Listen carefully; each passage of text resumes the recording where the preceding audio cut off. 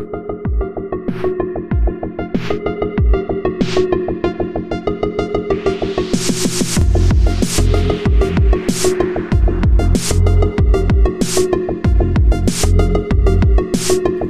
everybody, welcome to the Exit Podcast. This is Dr. Bennett. This week on our member call, we had a Q&A with Charles Haywood about how he built his shampoo empire.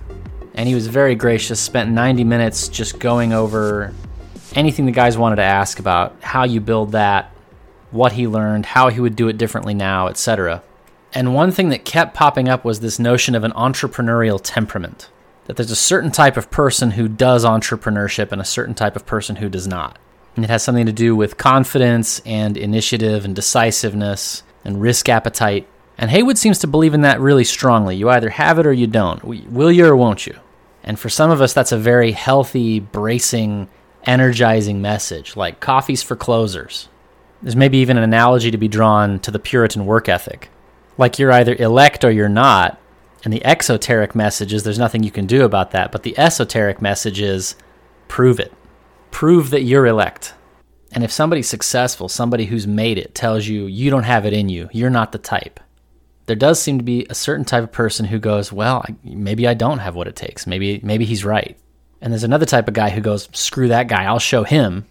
Now, what's interesting about this to me is that for the first 30 years of my life, I was demonstrably, verifiably the first type of guy. There was this time in business school when I was talking to a Navy SEAL. And that's an interesting experience if you've never had it. These guys tend to be very normal height, normal build. Some of them are really smart. Some of them are kind of dumb. But what distinguishes all of them that I've met is they have these like weirdly empty eyes, like a shark's eyes. Anyway, I'm having a conversation with this guy that I'm sure he's had a bazillion times before where I'm like, oh man, my grandpa served, a bunch of my uncles, and I don't really wish I had done it, but at the same time I regret not doing it, if that makes sense. So I'm telling him this story. I was in high school in the early days of the Iraq War, and being from a fairly conservative family with a lot of vets in a fairly conservative state, we were all pretty much bought in on the 9/11 narrative, and I wanted to go sign up after graduation. And one of my teachers heard this lady, and she says, oh, Kevin, you're a lover, not a fighter. And I basically said, oh, okay, I guess so. And that was the end of it. I basically never really thought about it again. And so this Navy SEAL looks at me with these like scary dead eyes. And he goes, yeah, I never would have let anybody tell me who I was like that. And he didn't say it like it was a flex. He didn't say it like he wanted to hurt my feelings or didn't want to hurt my feelings. He just said it. And it got me thinking about why I was there in that MBA class in the first place. Well, I was there because I had done everything up to that point to optimize for safety. I studied economics because it was easy and it was minimally interesting enough that I thought I could survive it and pass my classes. And then I figured I would get the degree and get a job somewhere. And maybe I'm creating a bit of an unfair impression of myself. I liked economics because I would read these stories of industrialists and capitalists and merchants who found new markets, they found new ways of building things, new ways of marketing things. And I was fascinated by that, but it didn't seem accessible to me in any meaningful way. It felt like something that was for somebody else, somebody more practical, somebody more responsible, somebody more dynamic, or the kind of person who wakes up at 5:30 in the morning and knows exactly what they're going to do with the day. And that was never me, not even close. And I hear exactly the same kind of talk out of my guys who are in these W-2s. It's like you think of entrepreneurship as either the kind of thing that happens to somebody else, or it's like lightning. Like one day God will just blast you with the idea. And then, of course, you'll find the dynamism and the energy and the responsibility and the initiative because you'll be so passionate. And that's not totally wrong.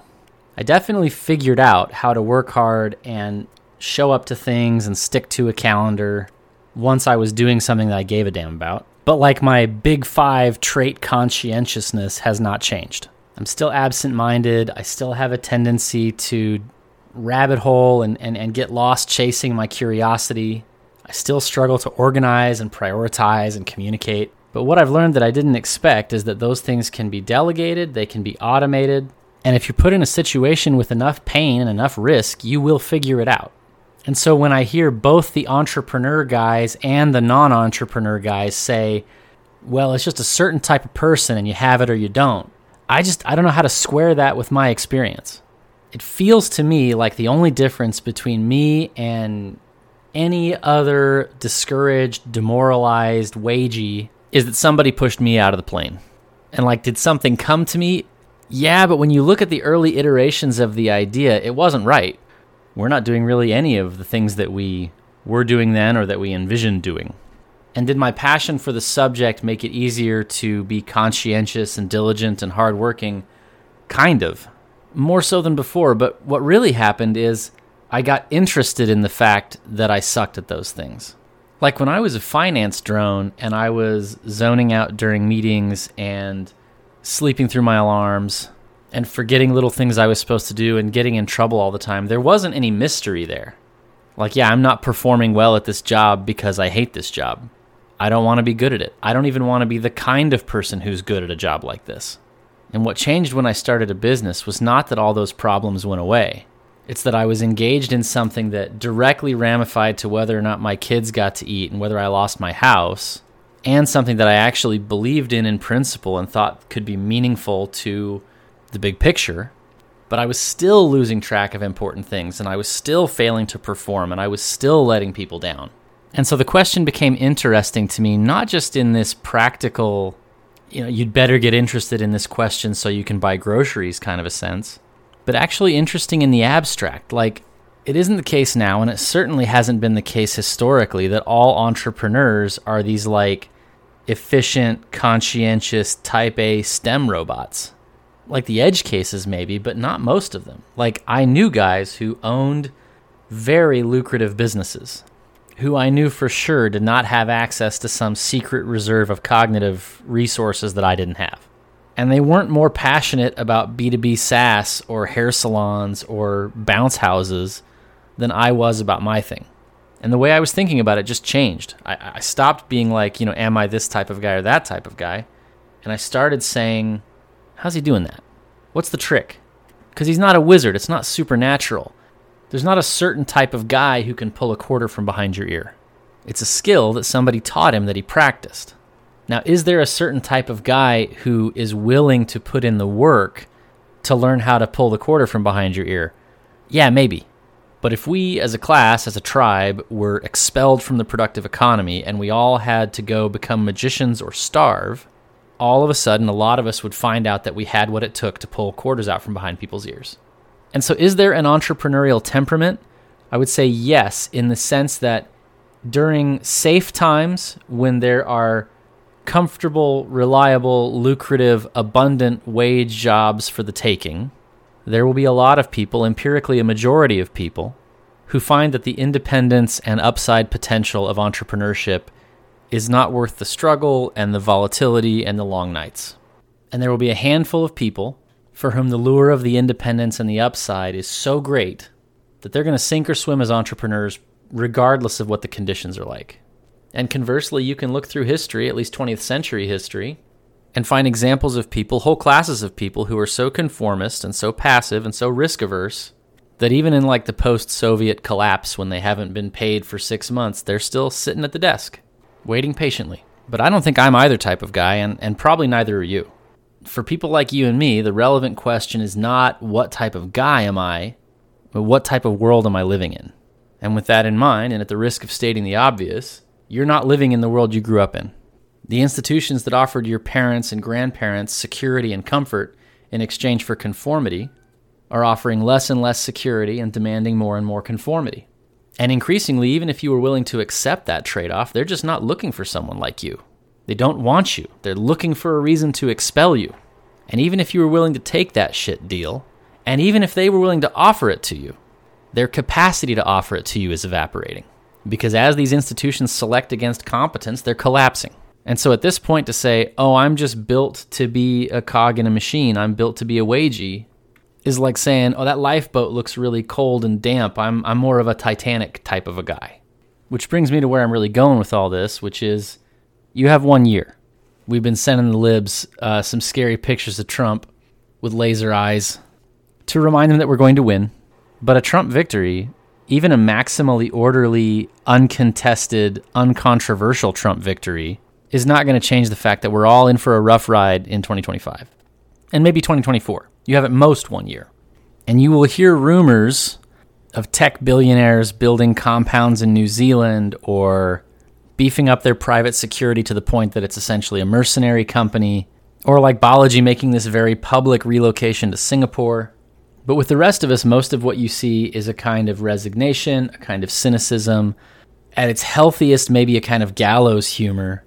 But ordinary people are not acting as if they believe the world was about to explode. Even though most of us have actually done the math, and we've also seen smarter people than us do the math, and conclude that it is about to explode. And often when we see everybody doing something that doesn't make a ton of sense, the temptation is to go, well, people are just stupid, or lazy, or short-sighted, or addictive. But the guys that I'm seeing adopt this frame of resignation are not stupid. And they're not being lazy or careless. They're actually thinking about this question all the time. They're being eaten alive by this anxiety for their kids or for their country. They have all the makings of the traditional prepper orientation where you would build bunkers or compounds and fill up barrels of rice and beans and ammunition. But I think we've all realized as we're observing the course of technology and politics that the traditional Cold War boomer model of preparedness looks a little naive these days. I have these great conversations with some of the old folks from church. And the church, we're notorious for preparedness in the sense of canning your own food and buying guns and ammo and having a safe with some gold bars in it. And I love talking to these old timers because they're incredibly knowledgeable about all that kind of stuff. Everything to do with growing potatoes, milking a cow, keeping the mold out of your wheat storage. Just everything you would need to know if you had to hunker down in one place and start subsistence farming. And for a long time, it was just assumed that that's what we'd all need to do and be ready to do when the balloon goes up. That's who's going to make it. Now, interestingly, that's not the church's orientation toward preparedness, which is usually just telling people to stay ready for natural disasters or periods of unemployment. There's a lot of value in being able to take care of yourself and your family in a crisis so that you can take care of other people, or at least so that you're not adding to the pressure on supply chains in an emergency. Or in the minimal case, if you lose your job, having some basic runway can set you up so that you're not desperate and you can be careful about your next move. But those kinds of problems are local and temporary. Your employment situation is going to resolve itself. The insurance company will cover your flooded house. Eventually, life will go back to normal. So preparedness on that level is basically a solved problem. If you're just talking about your own life going haywire and not the country or the world, then you just buy a couple of tubs of rice and beans, you buy your hygiene supplies in bulk, you eat the stale granola bars in your go bag every year or so, and you buy new ones, and that pretty much covers it. It's not terribly complicated or expensive for a middle-class family to do that. The only reason you'd need to learn to produce your own food is if what's coming is not just your problem or even a regional problem, but you expect things to get a lot harder for everyone, everywhere in the country for a long time.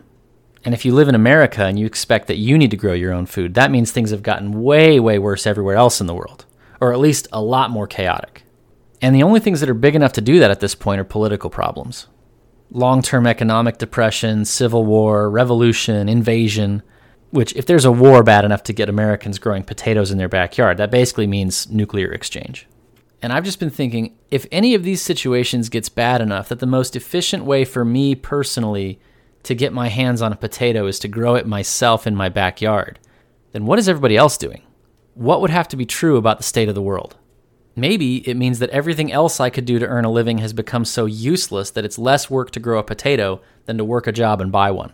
In other words, the economy has so radically simplified that everything else I know how to do is now useless. Maybe I'm still making money, but it's a logistical problem. The combines in Idaho have run out of gas, or the roads aren't safe, so you can't find a potato in my town at any price. Or maybe I don't have the Davos pentagram burned into my hand that says I'm allowed to buy potatoes. And those situations are possible, but maybe you can see the problem with this. Pretty much every other economic behavior on Earth is more efficient than farming by hand. So we're not just talking about a world where I have to give up being professionally online. We're talking about a world where there's literally nothing else. The absolute best move for me is the only remaining move, which is to try to farm potatoes. But if things have gotten that desperate for me, it either means that the political and economic situation has either become incredibly chaotic in general or incredibly hostile to me in particular. And either way, that means me and my potatoes are unlikely to be left alone. A situation where I'm farming potatoes is a situation where there's tens of millions of people starving in the richest country in the world. So I've not only got to become a capable potato farmer, I've got to either buy off or fight off whatever organized violence is going on in my area. So now we got to think about what would have to be true for me as a potato farmer to also have the capacity to provide a credible deterrent to whoever the strongest bad actor is in my town. And that's basically the ultimate boomer-doomer prepper fantasy, right? Defending the homestead. But we talked about this a little bit in the Taliban podcast. As long as there's drones and GPS satellites and networked communications infrastructure, there's just no way to imagine that scenario being plausible. If the scale of organized violence has collapsed to such a local level that you and your buddies can put up something credible and relevant, like you're so personally mobbed up that you can hold your own against the local gangster or the rogue sheriff, let alone a state or national military, then you're almost certainly mobbed up enough that somebody else is growing the potatoes. Maybe you don't like this thought experiment. It's oversimplified, fair enough. And there are maybe some situations in which knowing how to grow things would be useful as part of a more holistic plan. And I'll get into some historic cases where that kind of know-how has mattered. But I've been looking into the kinds of scenarios that preppers refer to when they're trying to give you evidence for how bad things can get. What actually happens when things break down? Who makes it through and who doesn't? Who actually gains from the chaos and becomes more powerful when the new equilibrium arrives? People talk about the Great Depression, hyperinflation in Argentina or Germany. Sometimes you get economic collapse after a civil war like the fall of the Soviet Union, or the rise of the Soviet Union with the liquidation of the kulaks. In Nazi Germany, you had the reverse, where economic failures triggered political violence. Closer to the present, you could point to the Rhodesian Bush War, the war in the Balkans, the anarcho-tyranny in South Africa. In none of these situations did the state collapse and return homesteaders to a state of primeval sovereignty and self-sufficiency.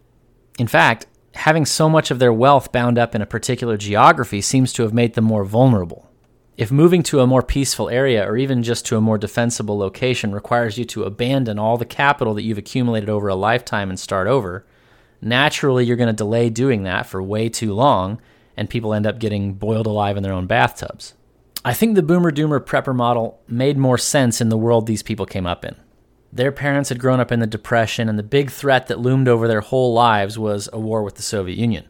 And if you're imagining a major economic collapse or a nuclear war, in both of those situations, you're picturing a society that has lost the ability to actively help you, but is simultaneously totally degraded in its ability to hurt you.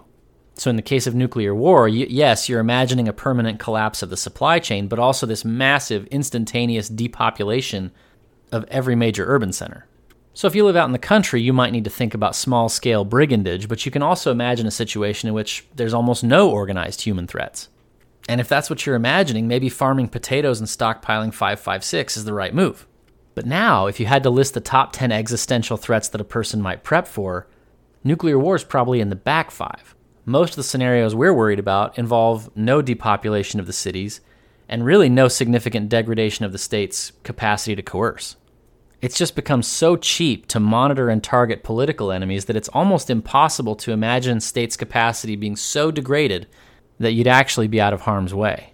And it's not even just the targeting of explicit political enemies. It's also just people who have stuff the state might want. The fact that they're now scrutinizing Venmo transactions above $600 is an indicator of how that targeting capacity's grown. And of course, they've had the capacity to gather that kind of data for years, but the bottleneck was analysis. Until recently, if you wanted to catch a tax cheat, you needed a human being to do the pattern recognition. But now automating that is maybe not trivial, but very accessible. And it's not just the federal government. Reaching out and touching people is just easier, cheaper across the board.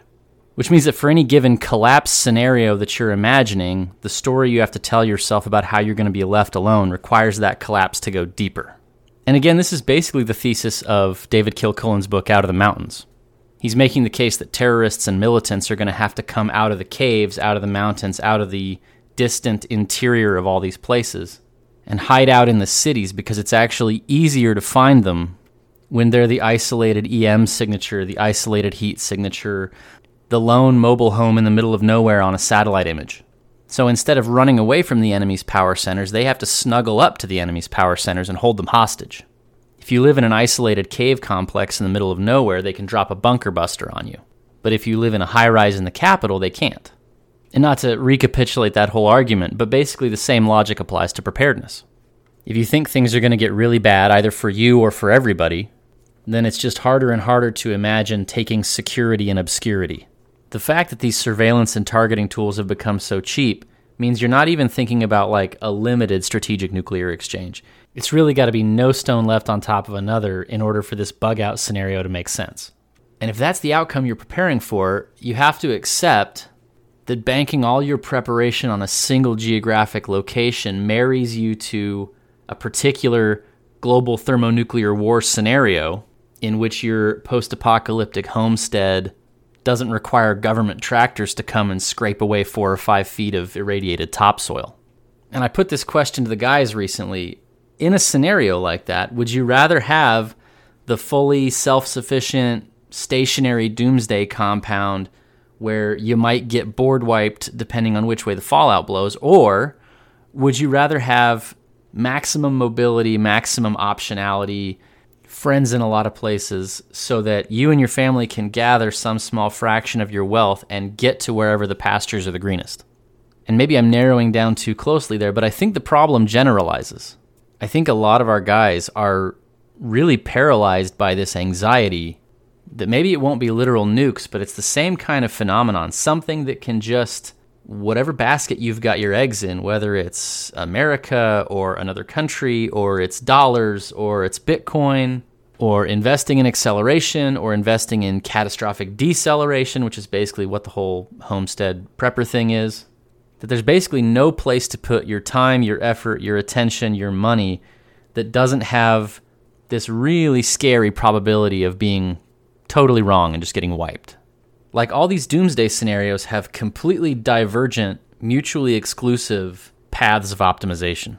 And the odds that we get any one of them is maybe not so great, but the odds that we get none of them and everything's fine, that seems naive to count on that. And what some guys do is they pick their poison. They pick their one thing that they think is going to be the thing, and they prepare against that. And they fight anybody with a different paradigm, because partly you're sort of robbing resources from their pet issue, but also just psychologically, the thought that they might be wrong and preparing in the absolute wrong direction and preparing their friends and their family in the wrong direction is just too terrible to contemplate. And so that got me thinking about all the different ways everything can go to hell, including the possibility that there is no day of reckoning and things just keep getting worse. And I thought, what is the set of actions I could take that would make things better for me and my family, and maybe make things better in general across the broadest scope of possible futures?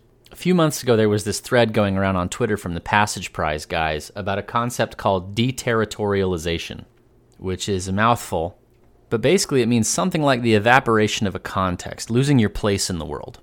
Most things, most of the time, live in stasis with their environment. Everything is governed by these negative feedback loops that keep things from changing. The deer have lots of babies, they eat all the leaves off the trees, there's no more leaves to eat, the deer starve, the population crashes back down, and the cycle starts over. And the stability of that system is what makes long-term specific adaptation possible. The fact that your parents and your grandparents and your great-great-great-great-grandparents lived in the same type of environment and faced the same selection pressures means that the selection process that generated you is actually a fit for the environment that you exist in. But then there's a catastrophe. There's an accelerant. Something interrupts that system of negative feedback loops and breaks the equilibrium that you biologically or culturally are adapted to. And then your survival has nothing to do with how well adapted you were to the prior context. The prior context is gone. So the Just So story about the development of human intelligence is that early hominids had these hands that were adapted to gripping and swinging from trees. But eventually global cooling thins out the forests, and so some portion of these monkeys are knocked out of the trees and they have to live on the ground. But they still have these hands, these opposable thumbs. And so the reason they survived, according to this model, is that their old adaptations from their old context just happened to find a place in the new context. And basically, in the process of all these monkeys struggling to survive with bodies and brains built for a different context, you get selection for tool use and therefore selection for intelligence. Now, what's interesting about that theory is that octopuses are pretty bright, and they use tools, but they're very much like other wildlife, governed by negative feedback loops. They firmly exist within their context. They haven't become the kind of accelerant in themselves that humans have become. And maybe that's because as solitary predators, they were never meaningfully competing against one another and therefore like locked in this intelligence arms race.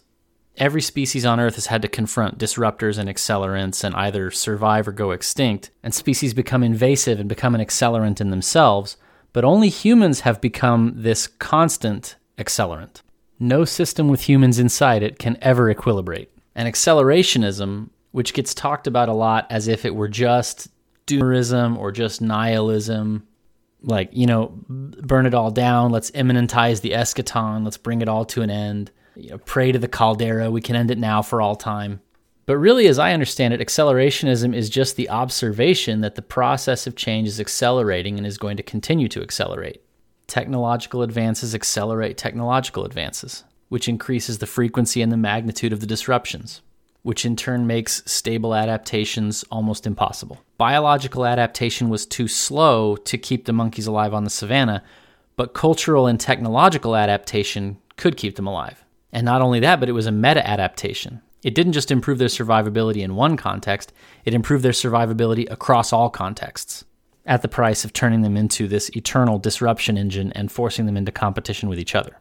And instead of individual humans competing biologically for survival, it's cultural and technological regimes competing for adoption, which brings us back to that theory of competitive control, where existing regimes are constantly competing with each other and also competing with successor regimes that are waiting in the wings. And specifically what they're competing over is the compliance and the adoption and the identity of all the people in the system.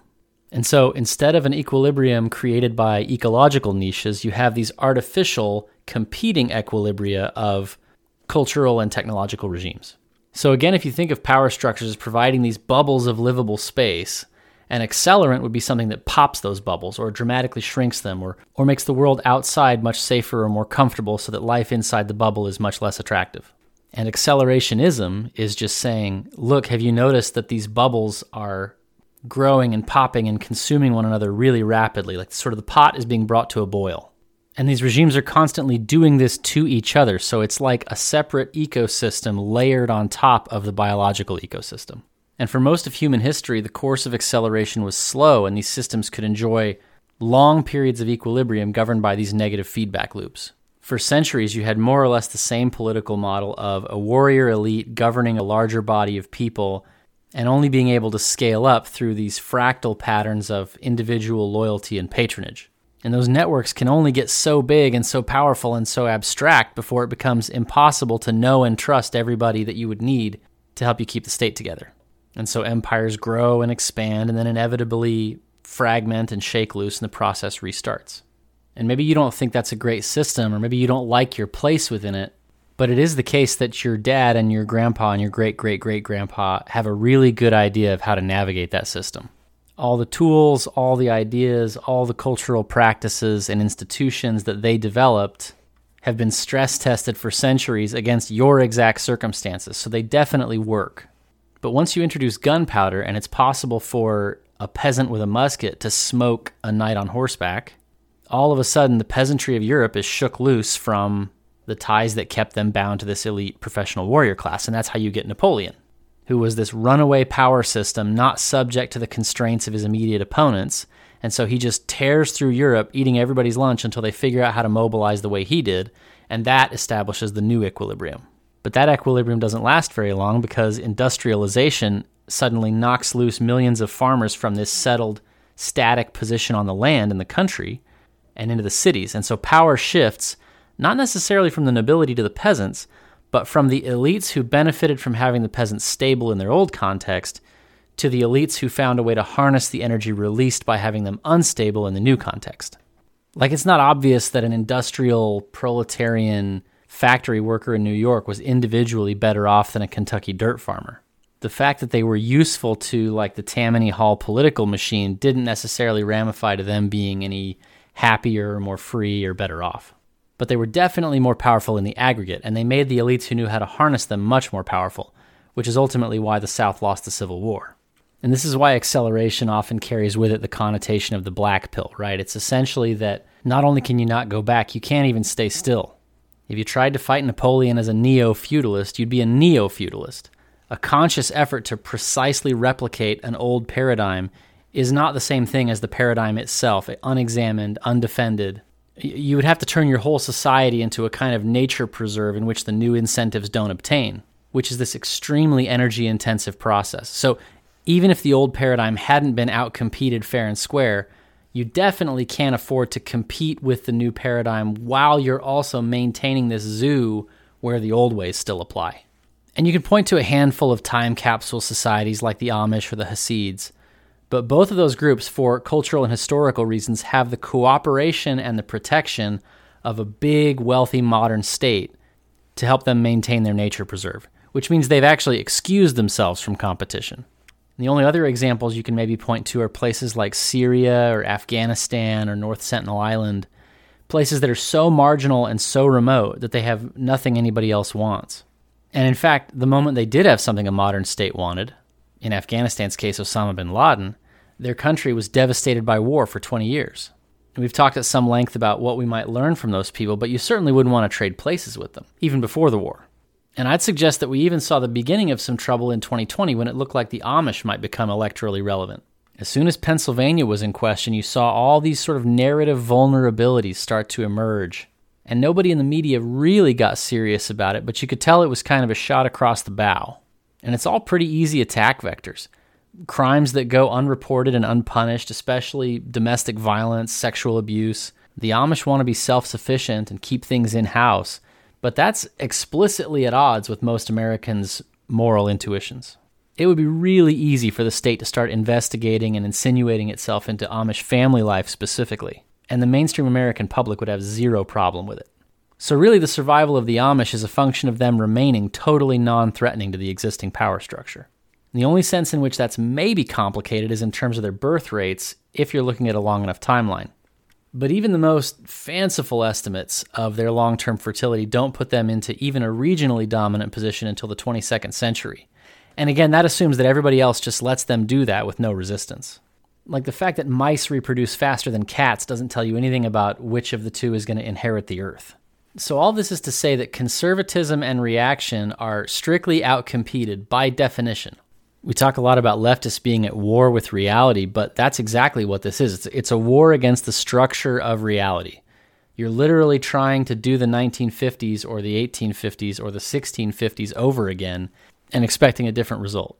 Now, most of our guys resist this intuition intensely because they hear that and they think, well, there's no hope. And there's a handful of honest leftists like Arthur Chu who take roughly the same view. I'll read a couple of my favorite of his tweets. He says, the gene pool will get more mixed up and contaminated. People will get softer and gayer and PCer. Politics and wokeness will subvert and corrupt everything you love. It's an inevitable result of how the world works.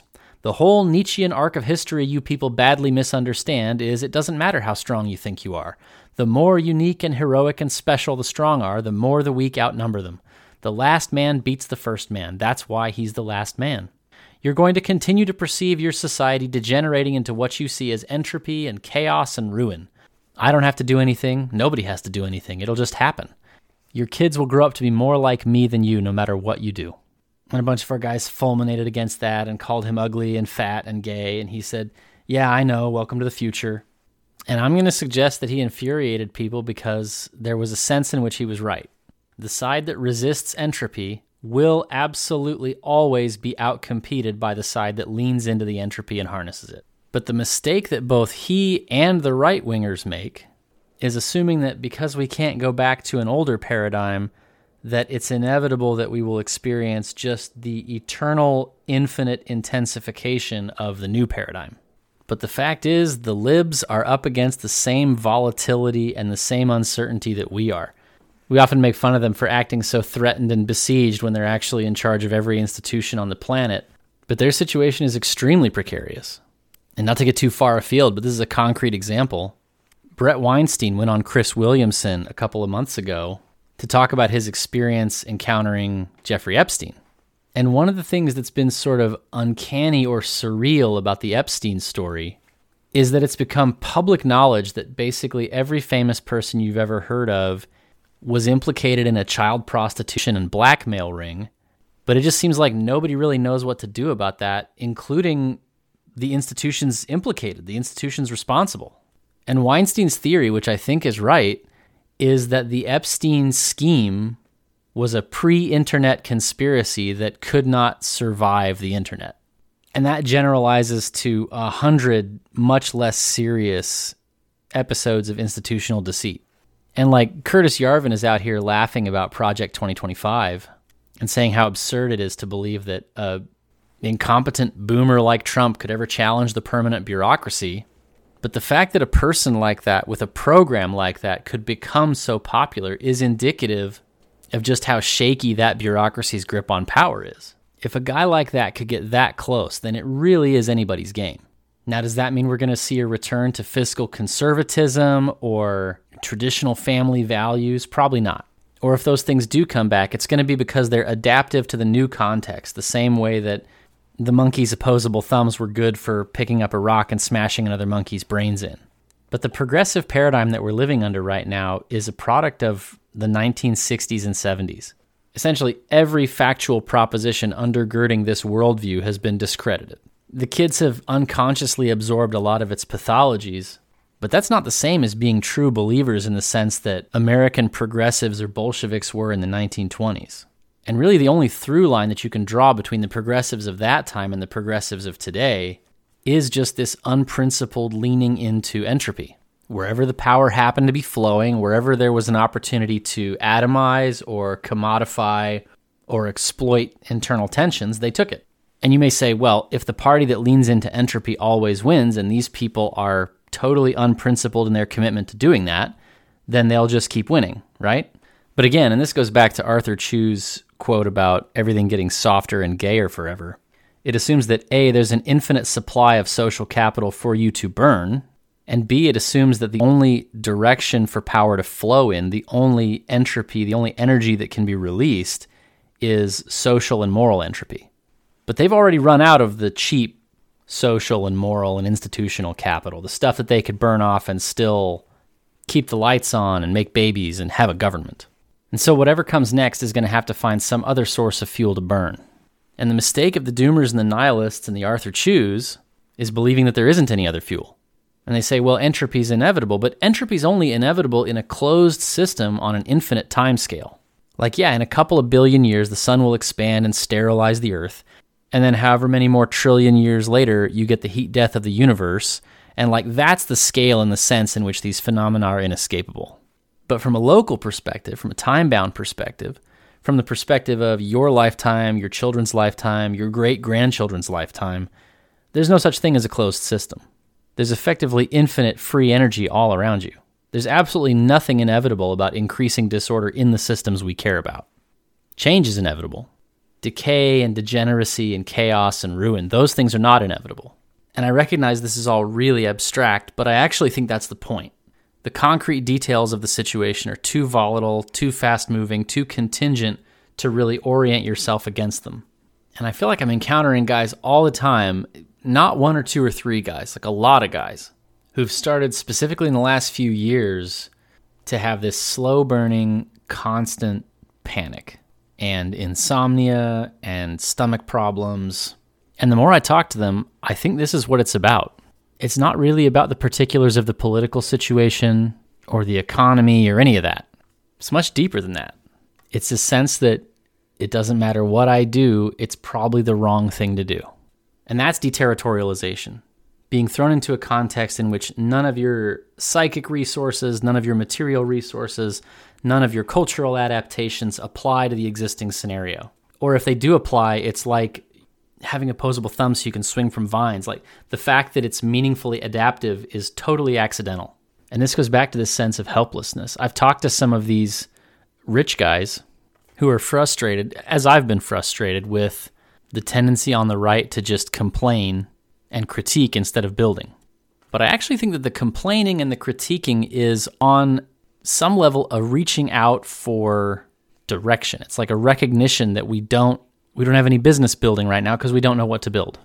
And so we're doing all this abstraction and this theory crafting and this infighting because we can all kind of tell that the answers we've come up with so far kind of suck.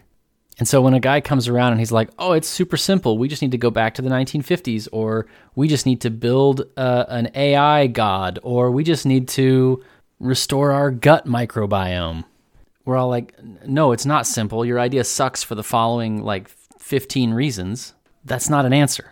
And in tech world, that kind of debate is totally unnecessary. And so of course they're like, well, why don't you guys just build? Why don't you guys just ignore this argument? Go build your separate things that you believe in, and whichever one wins will be the one that wins. And that ethos of just build, iterate, compete, may the best idea win is incredibly effective for engineering, particularly software engineering. Because in that domain, the lag between forming a hypothesis, designing a test, deploying the test, and responding to the output is almost arbitrarily short. And so the best man who wins is the one who executes that process with the greatest alacrity and efficiency and single-mindedness and creativity. And you can see how a guy who succeeded in that domain has created so much value, so much wealth, would be tempted to say, hey, maybe all problems are like this. Maybe this thing will work on political questions. Maybe it'll even work on metaphysical or spiritual questions. Or even more seductive, maybe metaphysical and spiritual questions are just fake. What if every problem in the world is actually just this specific type of problem that I'm really good at solving? And I'm actually not trying to dunk on this type of guy. I actually find them deeply admirable. And it's precisely because they're not paralyzed by the whys and the wherefores and the what does it all mean. They genuinely see the world as a series of capacity or distribution problems, and they just go solve them. And they make the world incrementally better, and they make their world in particular way better. And they can say, not without some justification, that whatever you think the big picture meaning of life is, it's probably better to have more capacity than less. And they're more right about that the more local you go. What's meta-adaptive across all the possible existential crises we might think about? I can think of some situations where having money might not directly mean anything, or maybe you have the wrong kind of money, but Mark Zuckerberg's pretty meta-adaptive right now. There's not a whole lot of collapse scenarios where I like my chances better than I like his chances. And partly that's about his money and the resources and the situational awareness that he can buy with it, but it's also who he knows and the places he knows and who knows him. And so the insight that I would take from the technology brothers is that if you don't know for sure what you want to be when you grow up, or you don't know for sure what the future will hold or why you should do this, that, and the other, if you're indecisive on that score, you can just go make money. And regardless of what comes next, it'll probably help. Now, where I think there's a gap in the tech guys' thinking is the belief that globalizes or generalizes. The reasons that their model of just go build and iterate and compete is not so far netting them success in these social engineering projects is that people, even more than hardware, are really expensive to run experiments on. And when you're used to deploying an update in a matter of weeks, the idea that you might not learn whether or not the thing you're doing is working or not in a lifetime or two, it's pretty difficult to get your head around. And you can see this, and again, I mean this as a constructive critique. You can see this in how many of them have coalesced around the prospect of radical life extension. It strikes me as just this really obvious effort to sidestep the question of meaning and ensure that absolutely everything, the whole system, is encapsulated under the scope of engineering. Because if nobody has to die, then nobody ever closes the book and steps back from it and has to go, what the hell did that mean? And the bottom line is, even within the frame of engineering, I think it's an insurmountable problem. Vitalist transhumanism is not a viable basis for an alternative society precisely because nobody's willing to die for it. When people ask me about the church as a social technology, and they're looking for what can we learn, what can we crib, I'll sometimes ask them what are you looking for? What do you find appealing? What about this are you actually trying to steal? Because if they wanted the thing for themselves, they could just join the church, right? But if you interrogate it a little bit, it comes down to, I want something to deploy for somebody else to make them behave pro-socially, or, to put it in more sympathetic terms, maybe I want to give my kids a good reason to be good. And these people generally understand, either intuitively or implicitly, that you have to actually believe in it. And they either can't or don't want to believe in it themselves. And that's because what's socially useful about religion is that it moves people to make decisions against their personal interest. And so trying to design a religion with an eye to social optimization is that's the opposite of what a religion is. Unless you're planning to just transparently lie, in which case you will attract really incapable, psychologically broken people. Now, a lot of these guys would say they're not trying to start a religion, but they are trying to start like societies with a guiding ethos. And what I find admirable about these projects is I can tell that the radical life extension guys really believe in radical life extension. They're not trying to get somebody else bought in on sacrifices they're not willing to make. But the problem is, somebody's got to make sacrifices. Like the terror of death is a really powerful primal human motivator. And it's easy to see how you can get a really big tent coordinated around it. But only in this really light touch, rich people having a good time kind of way. So to bring it all back together, we're all reacting differently to this situation of profound dislocation and disruption. You got some guys who can't figure out what it all means, and they're really terrified by that. And you got some other guys who can't figure out what it means, and they don't care, and it's actually probably working out pretty well for them, at least individually, at least in the short run. But we're all recognizing this need to cohere, which means we do need to come together on what it all means, even if just for mercenary technical reasons. And sometimes I feel like I'm talking out both sides of my mouth on this because ultimately, I don't think anybody makes it through this without direct contact with God. The target's just too small and it's moving too fast. At the same time, I feel like I have to bring my brain to the problem. I don't get to throw up my hands. And so when I'm working with guys who see the world differently, I don't want them to lose hope, but I also don't want to tell them like, oh yeah, we've got this all figured out. Everything's going to be just fine. Because I actually think it's going to take literal miracles. But in the meantime, after I'm done praying and while I'm waiting for the miracles, I got to just do what seems right and makes sense. And so far what that means for me and my family is building relationships with the smartest people I can find, especially these like GWOT Renaissance men. We've got several guys in the group who are former special forces and are now entrepreneurs. And it's like, that's a guy who's going to be useful no matter what happens. And so I'm trying to keep up with those guys and make sure that I'm useful to them. And we're also trying to learn how to build things that are similarly dual purpose. So for instance, you can sell fluoride-free, no sodium lauryl sulfate toothpaste for pretty high margins right now. But if the balloon goes up, presumably people are still going to need to brush their teeth, which is maybe not true of like every cloud B2B SaaS solution, right? And what else is like that? What else is dual purpose? Beef, small batch spare parts, drones. And these are all businesses that could potentially employ some of the guys who are less entrepreneurial, some of their families. And with that in mind, kind of the last step, I'm moving my family later this year to Texas, partly to be in a friendlier jurisdiction, partly to be closer to some friends and some potential political allies, and partly to start building this physical capacity. And I and a couple of the guys are also going to check out some overseas locations, see if maybe we get a place to meet that doubles as, a rally point if we had to get out. And I had a guy recently ask me, like, am I allowed to join the group if I'm not down for that whole program? And I said, yeah, this is just me using the group the way I would want anybody else to use it. I'm looking for guys that I can work with in everyday low stakes ways. And I'm also looking for the guys that, I want to raise my kids around or, go all in on a business together. My goal for the group as a whole is not for us all to go, build the compound or whatever. My goal is to create an environment in which you can find who you need to find to build whatever you want to build. And I explicitly don't want us all working on the same project because I want the robustness of a diversity of tactics. Diversity is our strength. And I think just having the biggest group of the smartest people I can find working on as many possible approaches to these problems as possible is the best way to deal with the fact that none of us knows what the hell we're doing.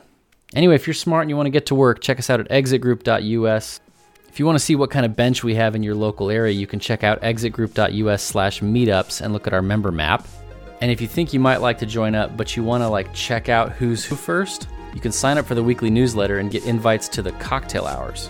That's something we do after the full member meetup. It's hopefully a little bit lower stakes, just at like a hotel bar. You can come and go as you please, and you get to know the boys, we get to know you. Hope to hear from you soon, and thanks for listening.